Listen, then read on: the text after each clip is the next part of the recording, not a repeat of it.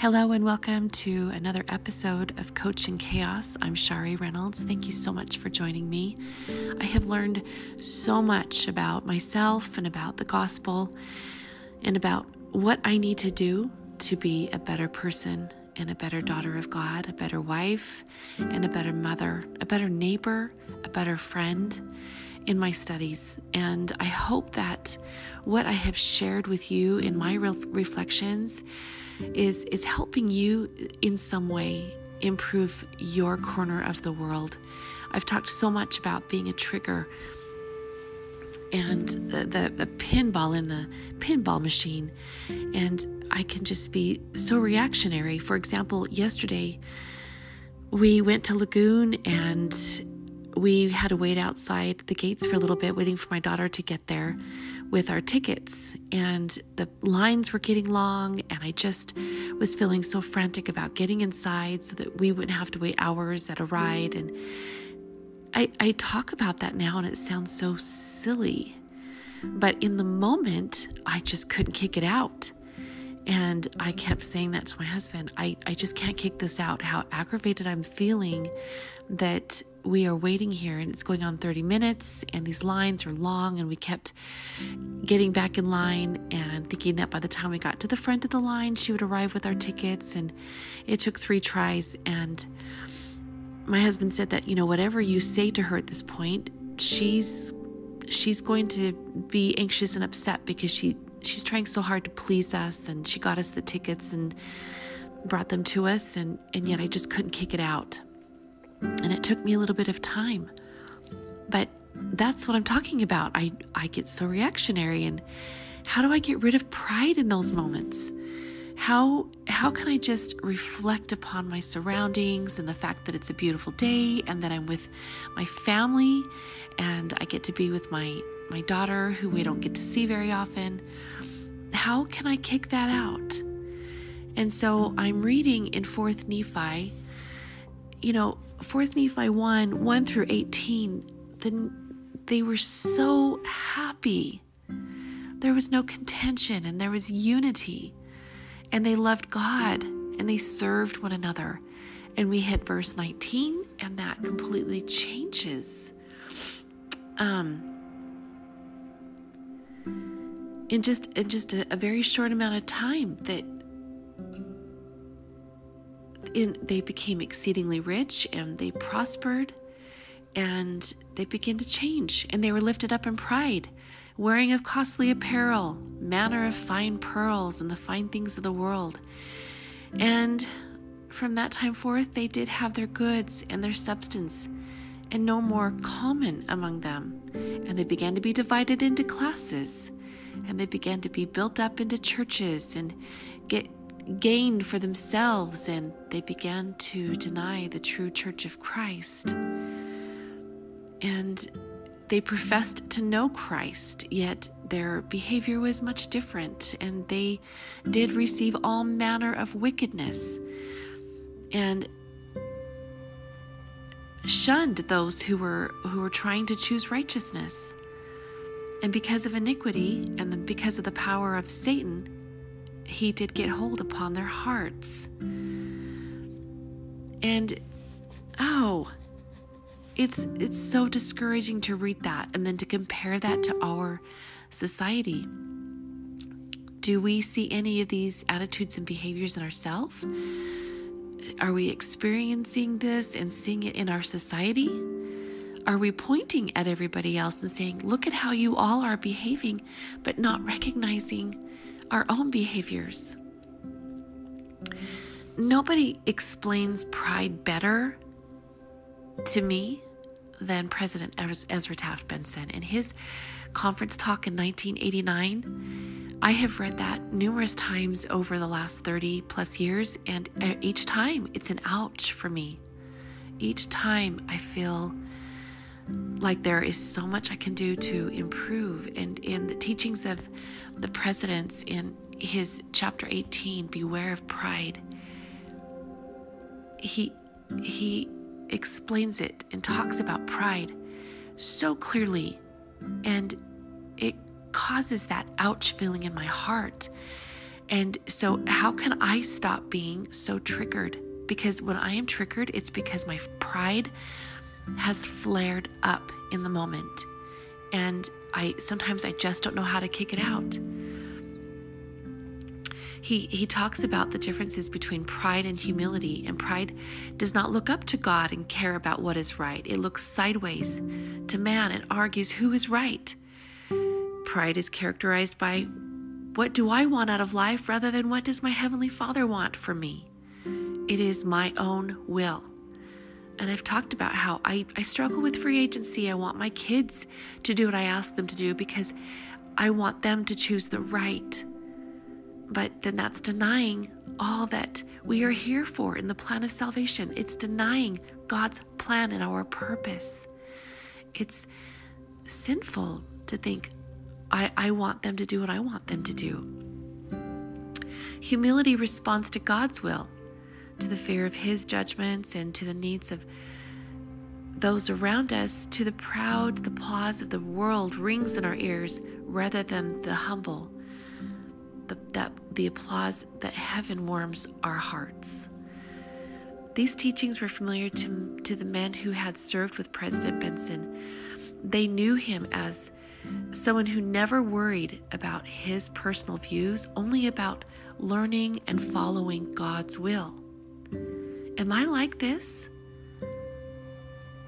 Am I more worried about the cares of the world and the opinions of others, and rather than how I conduct my life for my Father in heaven? President Benson, he wasn't concerned about that. And he served as a Secretary of Agriculture for the United States. And he received a lot of applause in the world. And then he also received a lot of harsh criticism, but he did not allow that to ring in his ears. Instead, he was frequently reminded by his wife, don't worry about the opinions of the world, as long as you are right with God. And so, in this climate that we are in right now, it is so easy to prove ourselves and prove to the world that wearing masks is what's right, that wearing masks is ridiculous, and my presidential candidate is better than your presidential candidate. I'm more worried about my corner of the world. Am I? Or am I worried about the opinions of others if I am failing in some way? If I'm failing as being a mom? If my house isn't clean just right? If I don't have the right size of jeans on to get the approval from others? That's kind of how small-minded I can sometimes be. The Doctrine and Covenants tells us that the Book of Mormon is a record of a fallen people, and we see that in 4th Nephi.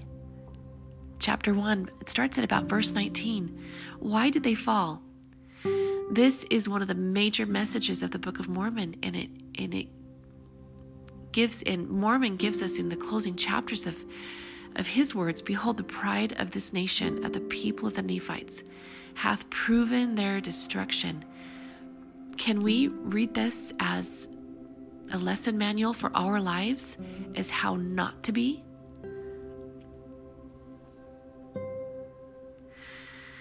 We are warned in the Doctrine and Covenants, beware of pride, lest ye become even as the Nephites of old. And President Benson says, I earnestly seek and earn an interest in your faith and prayers as I strive to bring forth light on this Book of Mormon message, the sin of pride. He said that that message has been weighing heavily on his soul for a long time. 3 times in the Doctrine and Covenants, the Lord uses beware of pride.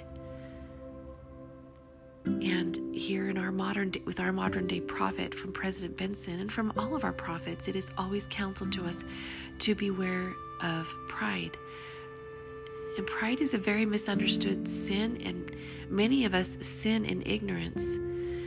And in the scriptures it says that there is no such thing as a righteous pride.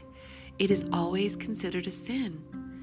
Therefore, no matter how the world uses the term, we must understand how God uses the term so that we can understand the language of Holy Writ. And most of us think of pride as self-centeredness, conceit, boastfulness, arrogance, or haughtiness, and all of these elements are sin, but the heart or core is still missing. What is deep down inside of our heart? For me, that I can't kick out such simple things and just say, you know what, no big deal. This is small stuff. My 3 teenage girls even said, Mom, walk over there. They did not even want me in their presence. They were so irritated with me for how irritated I was. The central feature of pride is enmity toward God and toward our fellow men. Enmity means hatred, hostility, a state of opposition. We pit our will against God's. When we direct our pride toward God, it is the spirit of my will and not thine be done. And we don't seek after the things of Jesus Christ. Our will, our appetites, our desires, our passions, they can become unbridled. The proud cannot accept the authority of God giving direction to their lives.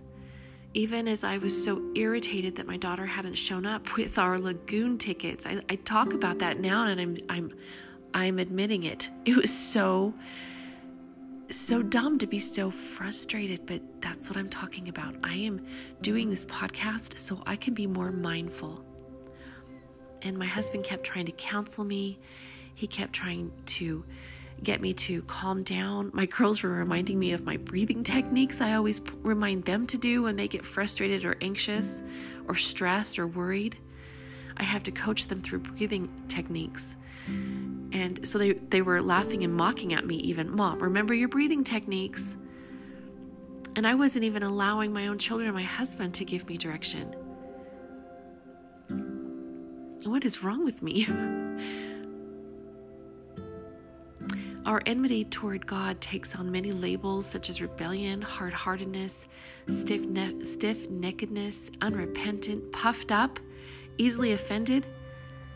The proud wish God would agree with them, and they aren't interested in changing their opinions to agree with God's.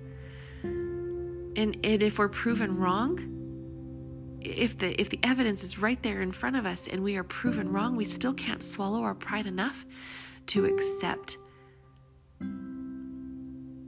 that we've been proven wrong. We are daily tempted to elevate ourselves above others and diminish them.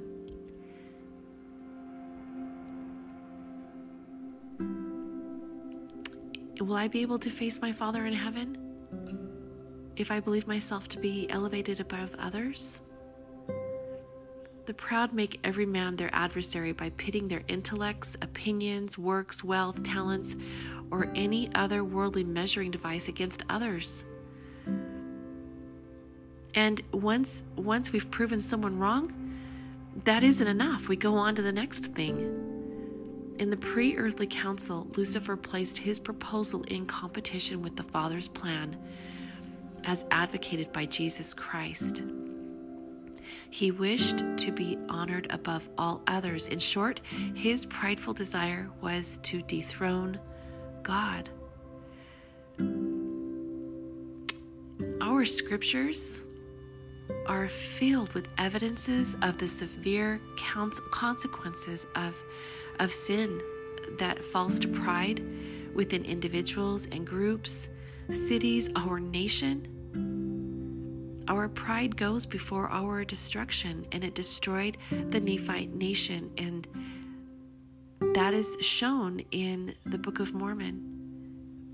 Their pride, their haughtiness, their arrogance, and it probably started with very simple things, that their child did not show up at the gate with their lagoon tickets. And I just kept pleading with Heavenly Father, please help me to kick this out. The pride stands more for the judgments of men than the judgments of our Father in heaven. But it's my goal that I want to stand before my Father, not having to hide my face, not in any way.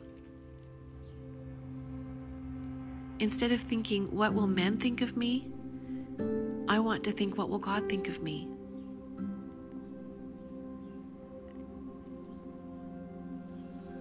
And that was just one example of yesterday. That was just my one example of how I can be so easily triggered. And I'm marveling at that, and I'm just shaking my head and nearly ruined the day. And yet we got home so late last night, and we rode on all the rides that we wanted to. And we were able to laugh and joke and be with our kids. But I had to apologize. And that was hard for me. I want to please my Father in heaven. Would we not do well to have the pleasing of God as our motive, rather than try to elevate ourselves above our children because we're angry at them for falling short, for not getting somewhere on time? Have we ruined entire family gatherings because of one tiny thing that was said, and then it flares up everybody's pride in the room? When pride has hold on my heart, I lose independence. I feel like I'm bound. I feel chained, and that's how I felt yesterday. I couldn't even handle the promptings of my husband to just calm down. My reasoning was how frustrated I was that we got there on time, and she had our tickets, and she hadn't arrived, and the lines were getting longer.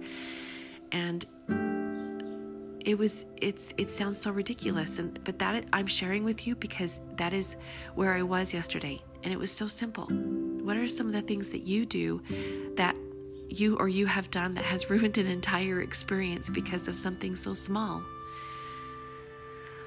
Pride manifests itself in many ways. Pride is a sin that can be so readily seen in others, but we rarely admit it ourselves. My kids, my husband, they could see that all over my face, my composure, pacing back and forth, and they kept asking me to stop.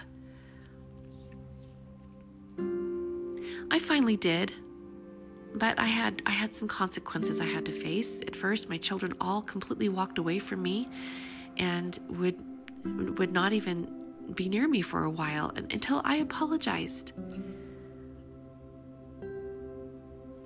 But so many of us, we live in ways of fault-finding and gossiping, backbiting, murmuring, living beyond our means, envying and coveting, holding gratitude and praise that might lift another, and being unforgiving and jealous.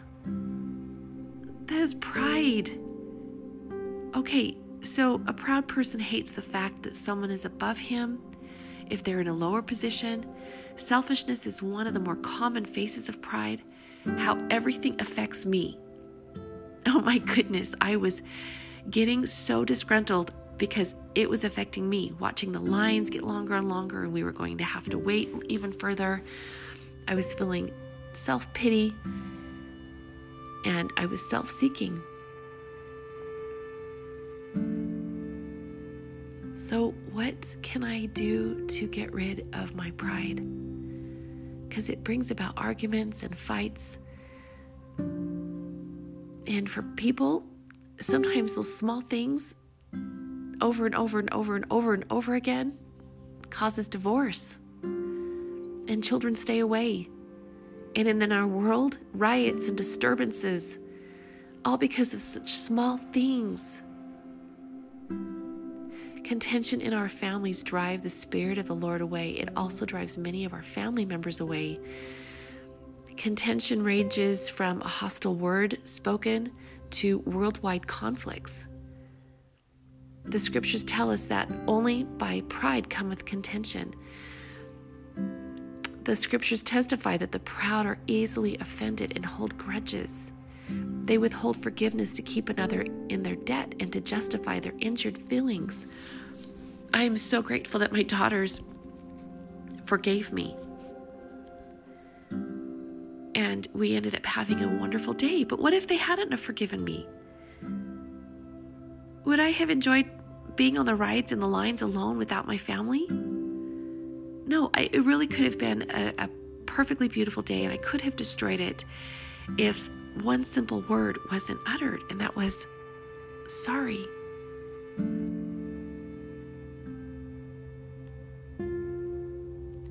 If we love God, do His will, fear His judgment more than men's, we will have self-esteem, because pride limits our progression.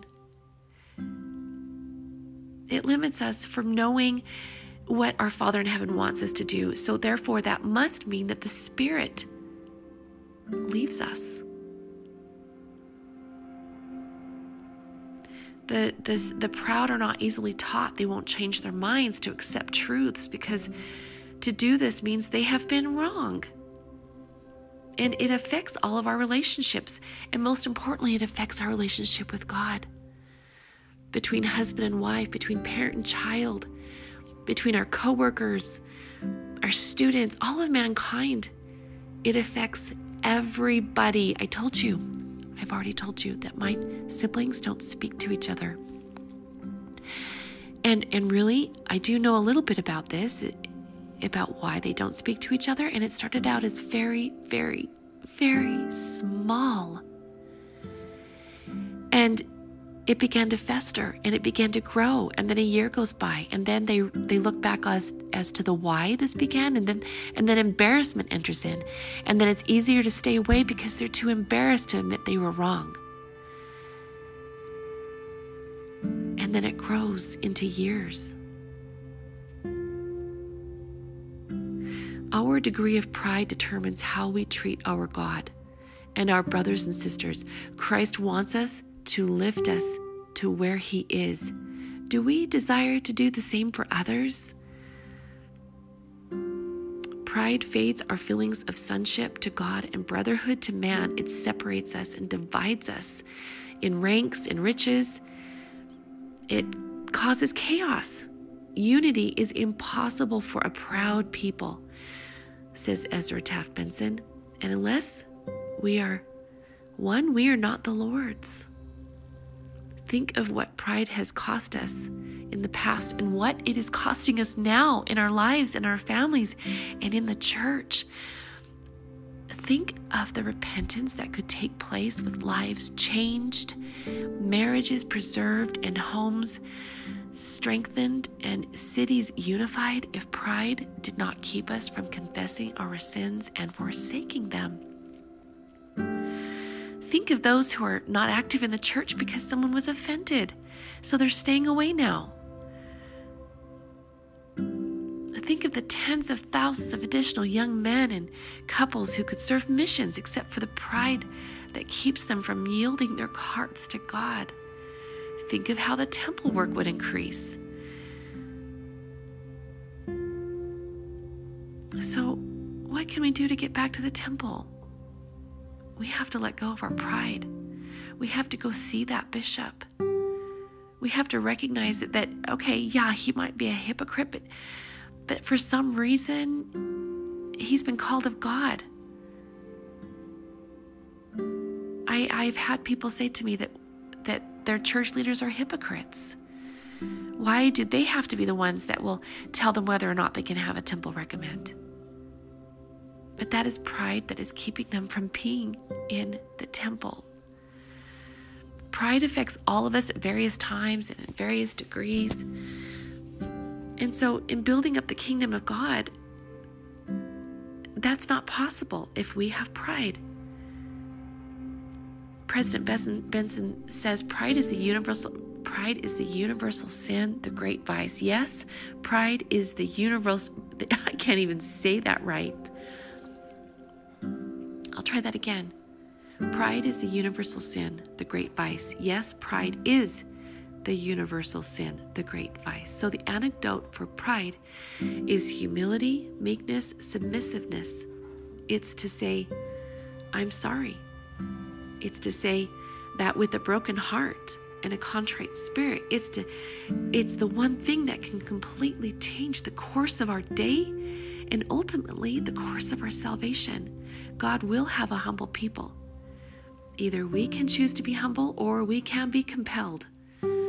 Blessed are they who humble themselves without being compelled. So let us choose to be humble and from lifting ourselves higher than another. Okay, so how do we come down out of the pride when we don't want to? How do we let go of the pride that is keeping us from letting go of the pride? How about forgiving those who have offended us? How about rendering selfless service? How about going on missions and preaching the word so that others can be humble? Even if we're feeling prideful, how about we pray to our Father in heaven and ask him for help? We can choose to humble ourselves by getting to the temple more frequently. So we can't be in the temple right now, but do we have that temple recommend? And okay, so go get the temple recommend. March right in there, ungrit your teeth, relax your fists, square up your shoulders, take a deep breath, and go get that temple recommend. And confess and forsake our sins and be born of God. We can choose to humble ourselves by loving God and submitting our will to his and putting him first in our lives. In 3 Nephi 11:11, he says, "And behold, I am the light and the life of the world, and I have drunk out of that bitter cup that the Father hath given me, and have glorified him. Even though I've drank that bitter cup, I have glorified the Father in taking upon me the sins of the world, in the which I have suffered the will of the Father in all things from the beginning." So he did that for us. Can we do that for him? And seek ye first the kingdom of God and his righteousness, and come unto Christ and be perfected in him, and deny ourselves of all ungodliness, and love him with all our might, mind, and strength, so that his grace of him taking that bitter cup can be sufficient for me, and that his grace I may be perfected in him, in no wise deny the power of God. Let us choose to be humble. We can do it. And President Benson says, I know we can. We must prepare to face the day that our Savior comes again. Because pride is the great stumbling block. It is the great stumbling block of Zion and for peace, and we must cleanse that inner vessel by conquering pride. I am coming to you today, confessing to you how prideful I am, and how those moments when I am triggered, that pride flares up to an even greater degree. We must yield to the enticings of the Holy Spirit and put off the prideful natural man and become a saint through the atonement of Christ. Become meek and humble. And I am doing this right here, right now, confessing my sins. And oh, Shari, what can you do to be better? What can you do to be different? What can you do to be a better wife? To be a better mama? To be a better friend? What can I do?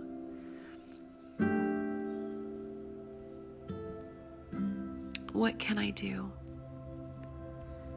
to be a better daughter of God? In Matthew 23:12, I said this on my last podcast, and whomsoever shall exalt himself shall be abased, and he that shall humble himself shall be exalted.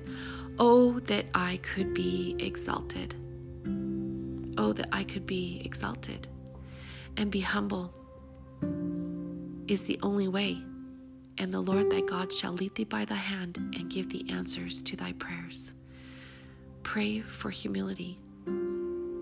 Pray that you can have help in this area, because we all desperately need it. Oh, and especially me. This is my longest podcast, but I pray to my Father in heaven that maybe my children will one day recognize the strands, the ribbons of pride that they have that flow through it and within their veins.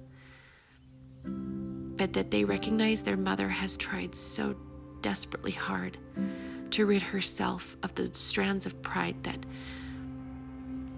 that flow through my veins, that I may have a clean, pure, and a pure heart is my greatest goal and desire in this life. That I swallow my pride and I ask for forgiveness and I apologize where I need to and give forgiveness where I have to, where I must, and hold dear to me that temple recommend and return to my Father in heaven, standing before him with my face shining in his. And I pray that you are joining me in this because you have no greater desire in all of these things as well. Thank you so much for joining me. And if you like my work and you love hearing from the prophets and you love my reflections on our scriptures in the Come Follow Me program, please like my podcast and share it with others who might be strengthened this day. And I leave these words with you. Thank you for joining me. We'll see you next time. I'm Shari Reynolds, and this is Coach in Chaos.